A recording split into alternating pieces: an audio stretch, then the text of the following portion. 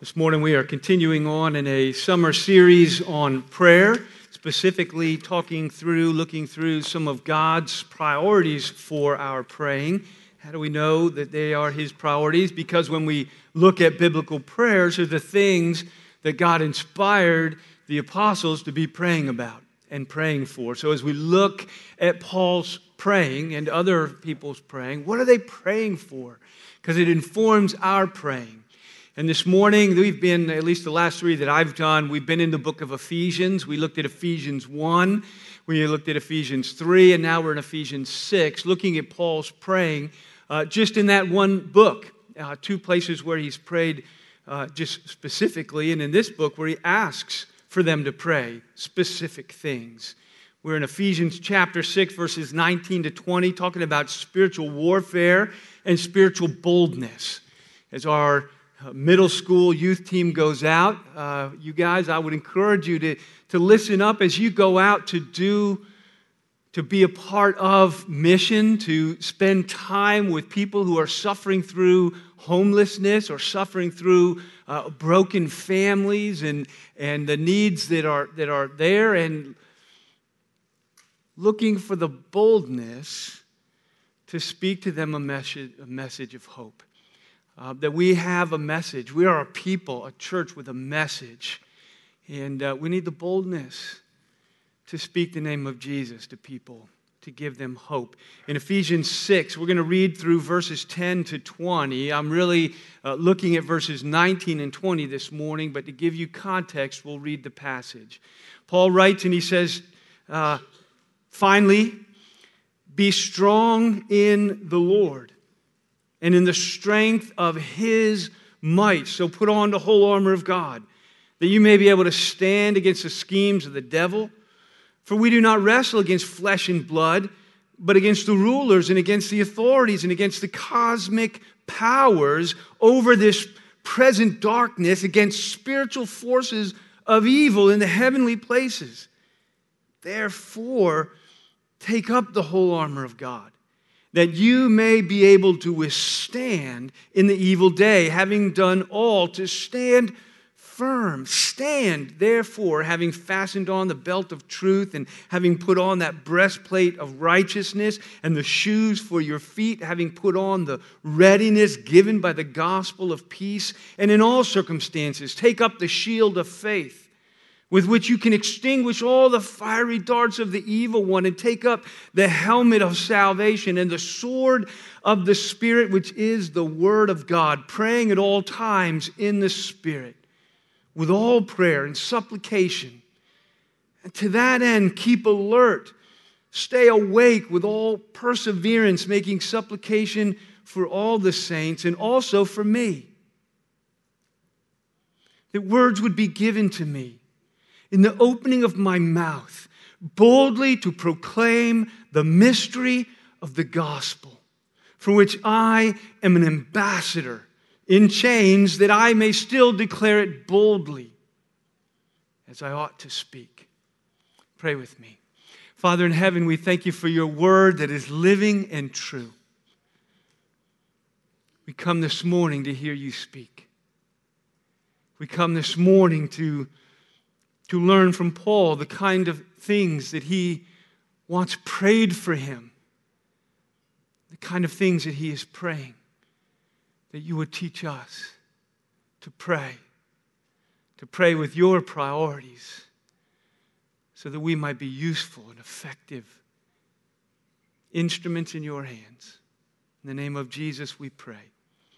Amen. 2 Corinthians 5, Paul writes elsewhere to the Corinthian church, and he says, we are ambassadors for Christ. God is making his appeal through us.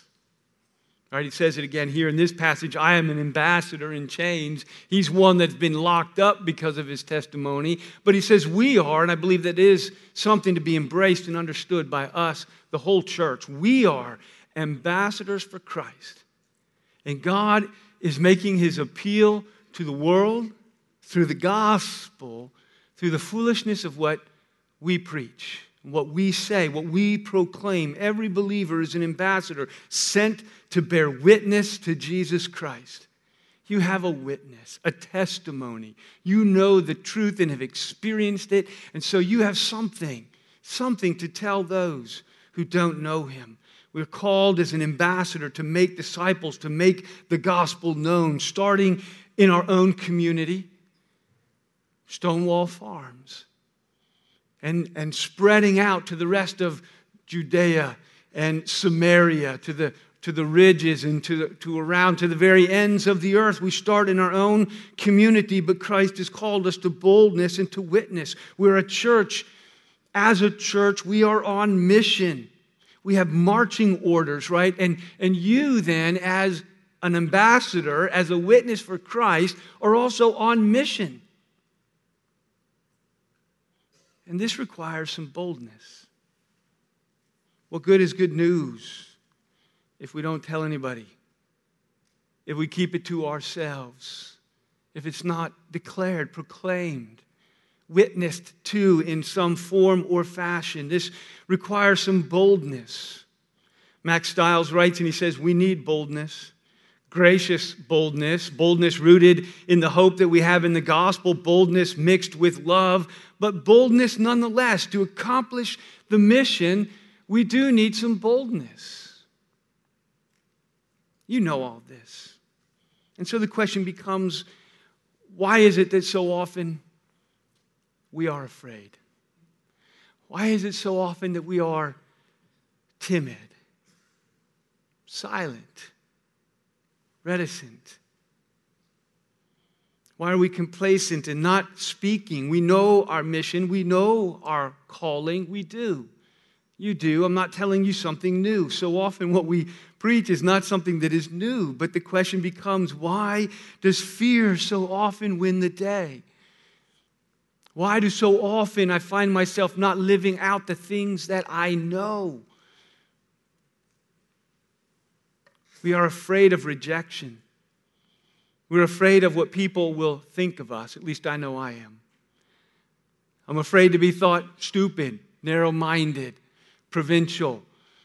I don't want them to think low of me or poorly of me. We are afraid of not being liked. We're afraid of offending.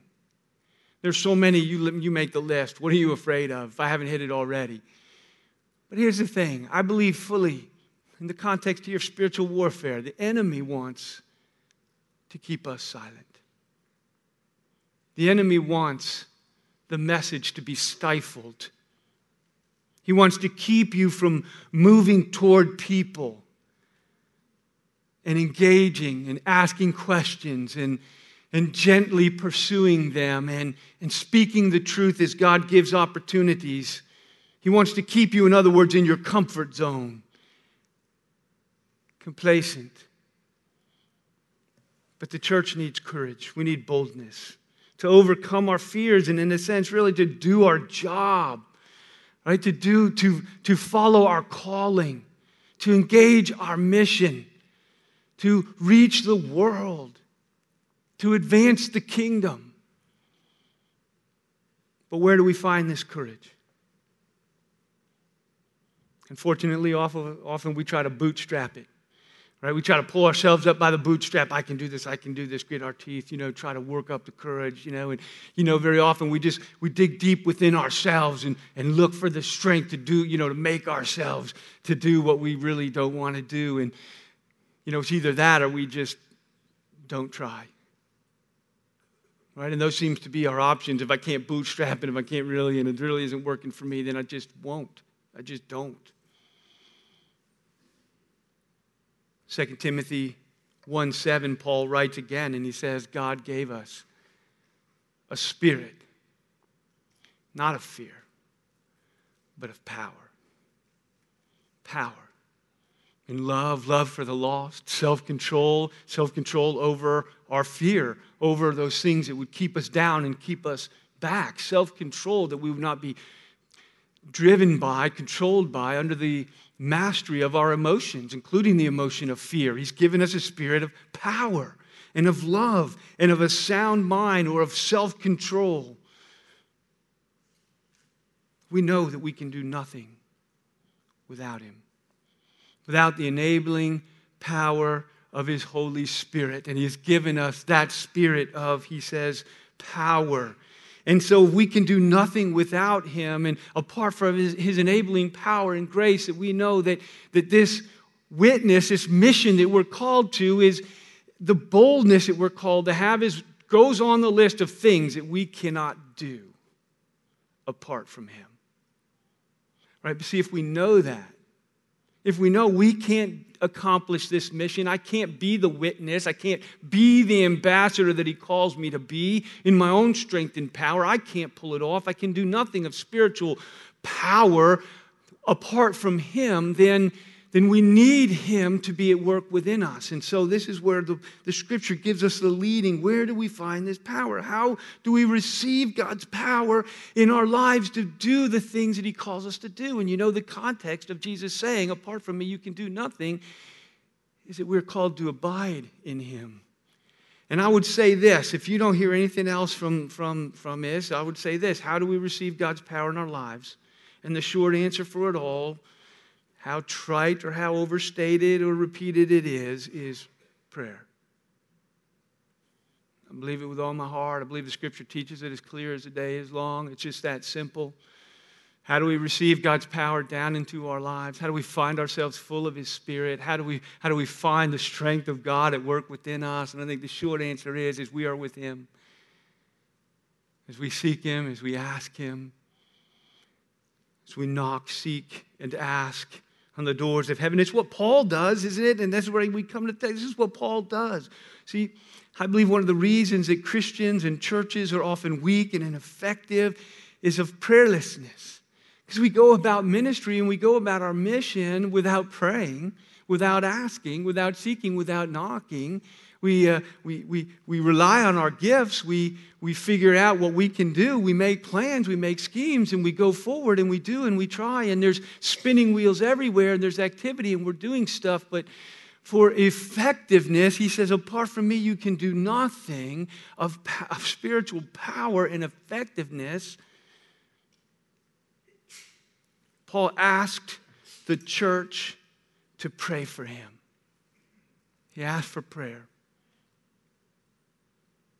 And what we have here is not an actual prayer. It's interesting, in chapter 1 and 3, the last couple times we've done this, we looked at Paul as actually praying. I pray for you. I pray that God would give you a spirit of revelation in the knowledge of Him. And I pray that the eyes of your heart would be opened. And I pray that you would have power together with all the saints. Right? In Ephesians 3, he prays that they might have power with all the saints to grasp how wide and long and high and deep is the love of Christ. And here he doesn't actually pray. He asks them, he tells them what to pray. He puts words in their mouths. So it is a biblical prayer. He's just not praying it. He's saying, this is what I want you to be praying. You know, these are the words I want to be on your lips for me, right? He asks for prayer. And he specifically asks for prayer for boldness and clarity in proclaiming the gospel. When's the last time you asked somebody to pray that for you? It's just not the way we pray. It's not the way we think. It's not where we are as often or not. And so as we get to verses 19 and 20 where he says, and also for me, pray also for me that words may be given to me in the opening of my mouth so that boldly I would proclaim the mystery of the gospel. For I am an ambassador in chains, that I may declare it boldly as I ought to speak, as we all ought to speak this gospel. But I want us to notice the context, which is why I read it this morning, that 10 to 20, this is the culmination, the apex of a passage on spiritual warfare that Paul is addressing to the church. And so we need to understand, at least in my opinion, I think we need to understand that fear and silence are a product of us losing our spiritual warfare. That the world and the flesh, my own fears and concerns and self-centeredness, that the world and the flesh and the devil and his powers that be want us silent. And when we are, I believe we're losing. right? And boldness and clarity in proclaiming and speaking, he says, is the fruit and answer to prayer and the work and power of the Spirit.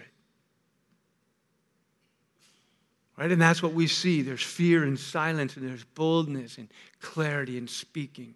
And I believe it's a warfare. This is a warfare that he is speaking about in the life of the church, but in his own life in ministry.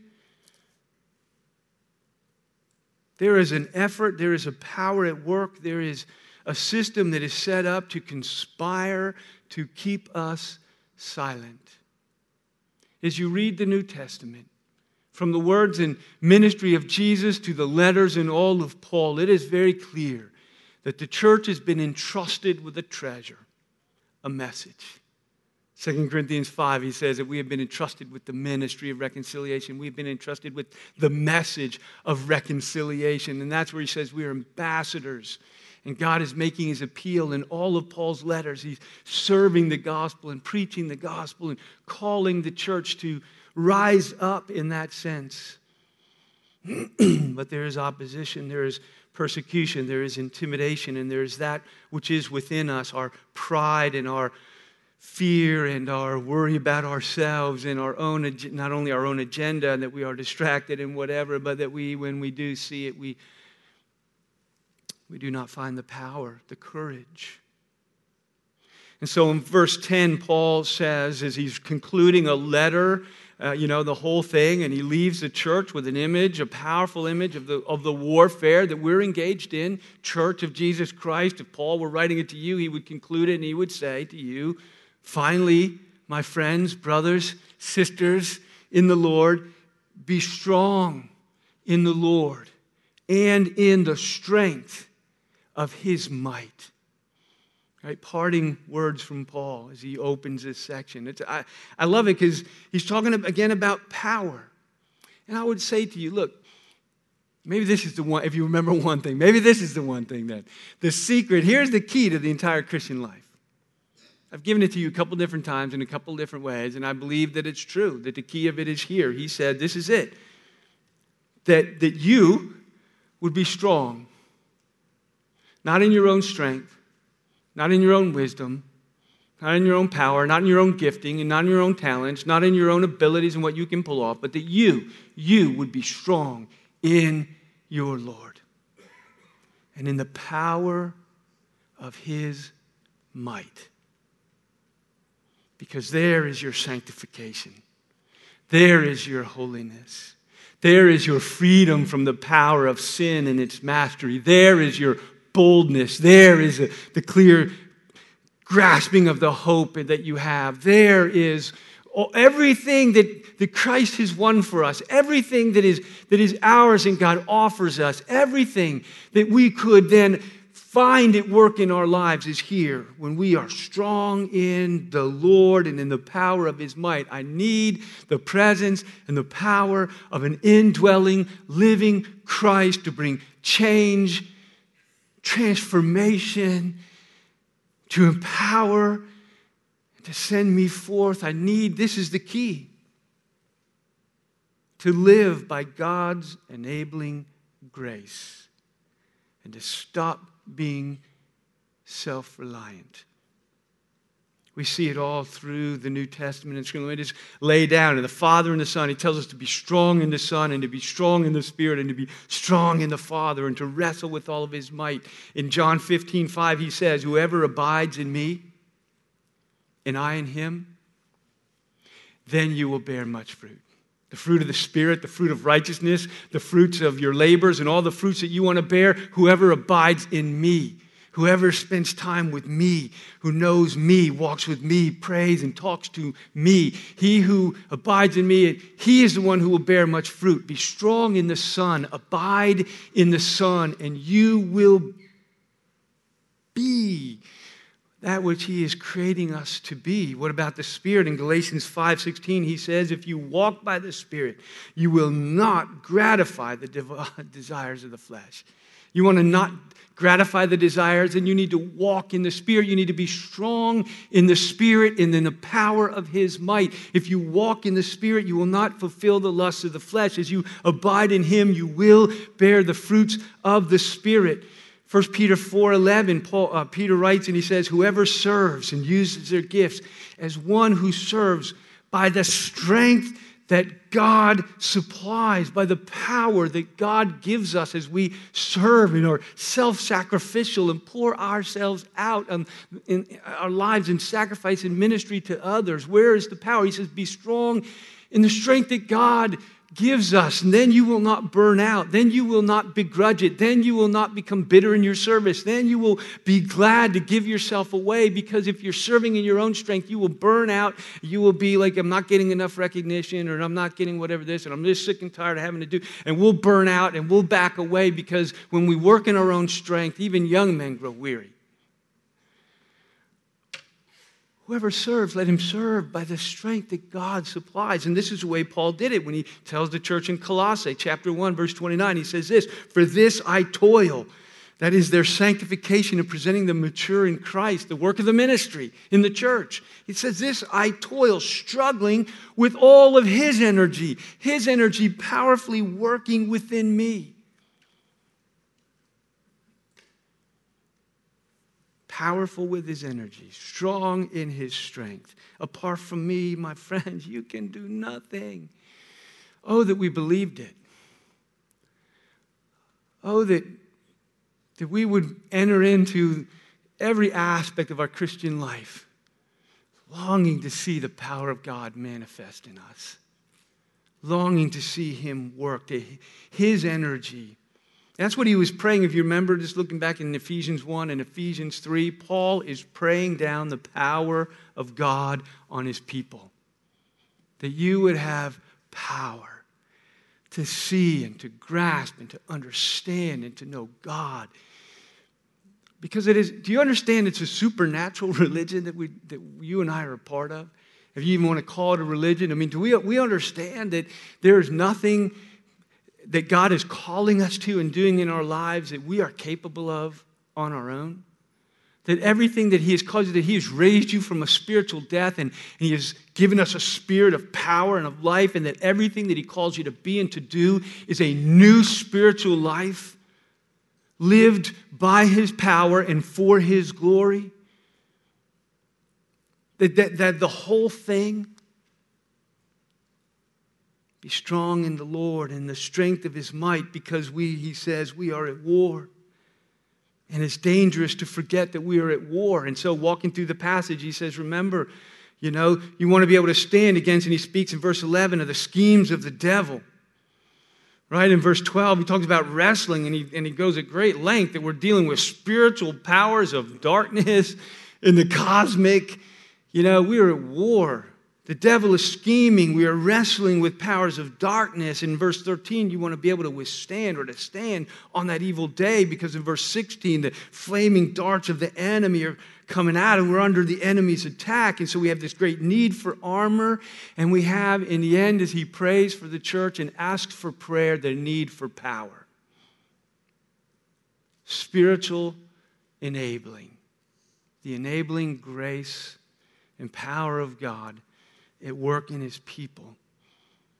Paul concludes this powerful image, and that's where he builds up toward it again. I love the two things. He says it all flows from the life and the power of the Spirit, the indwelling Christ by the Spirit, the Holy Spirit that he has given to us, Christ in us, who is the hope of glory. And he gives this image at the end of these two things. He said the sword of the Spirit, take up the sword of the Spirit, which is the Word of God, and pray all the time in and by the Spirit.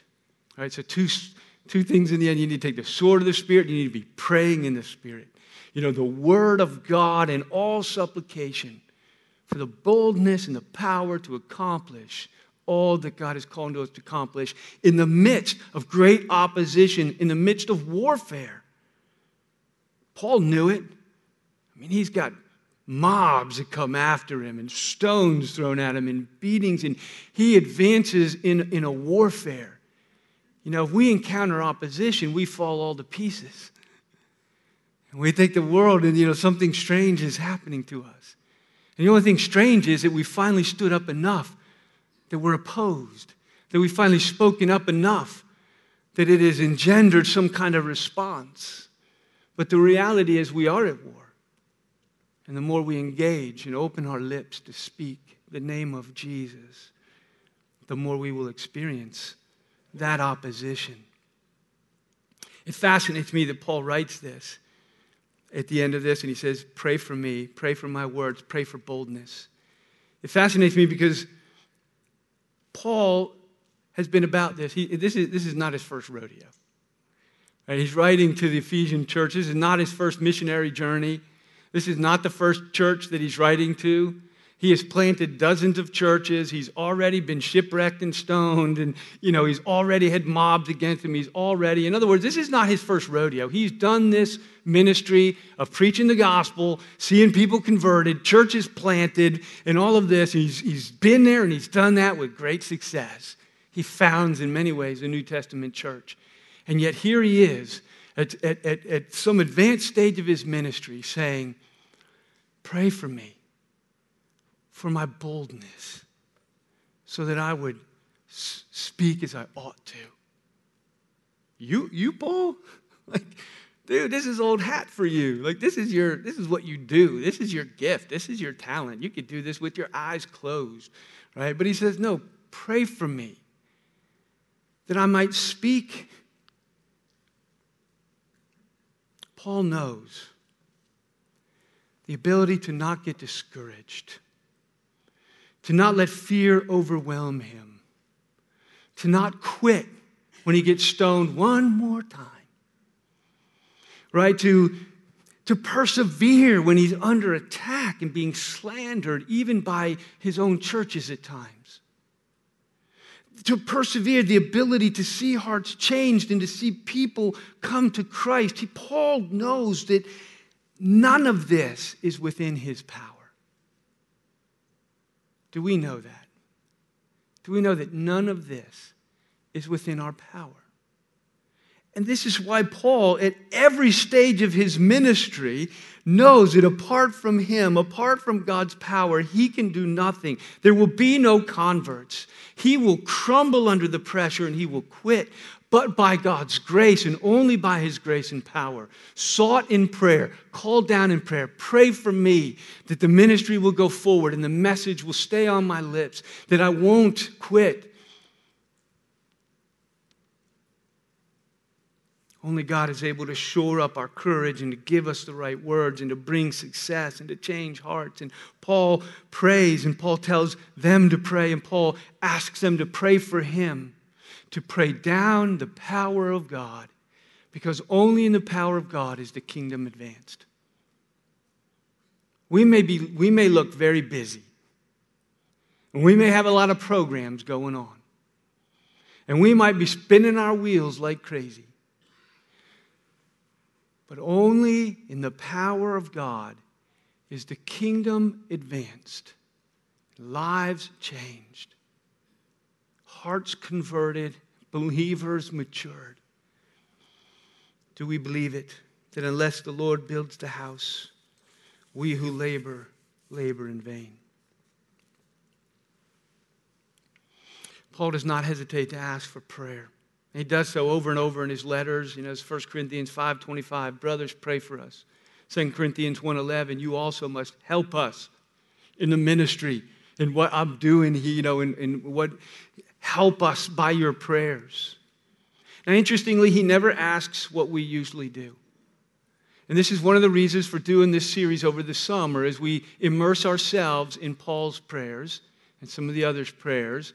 And we immerse ourselves in the kind of things that these guys as the church are praying for.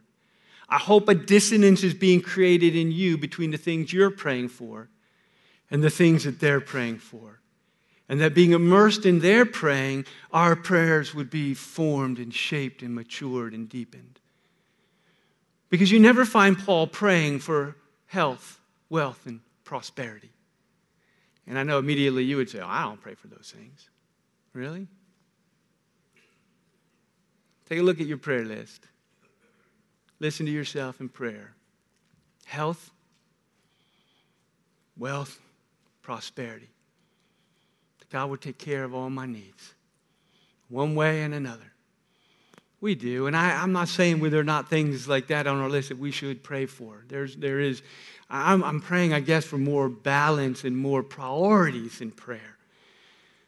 Paul prays. The only time Paul prays for things like that is when it's the health of his witness and the wealth of converts and the prosperity of the gospel and the advance of the kingdom. You just can't find it otherwise in his praying. He asks for boldness. He asks for opportunity. He asks for clarity. He asks for success. Pray for me. As he closes the letter, you might expect him to say something like, pray for me, pray for healing. That last stoning almost did me in. I'm still bruised and battered. When I get up in the morning, I ache.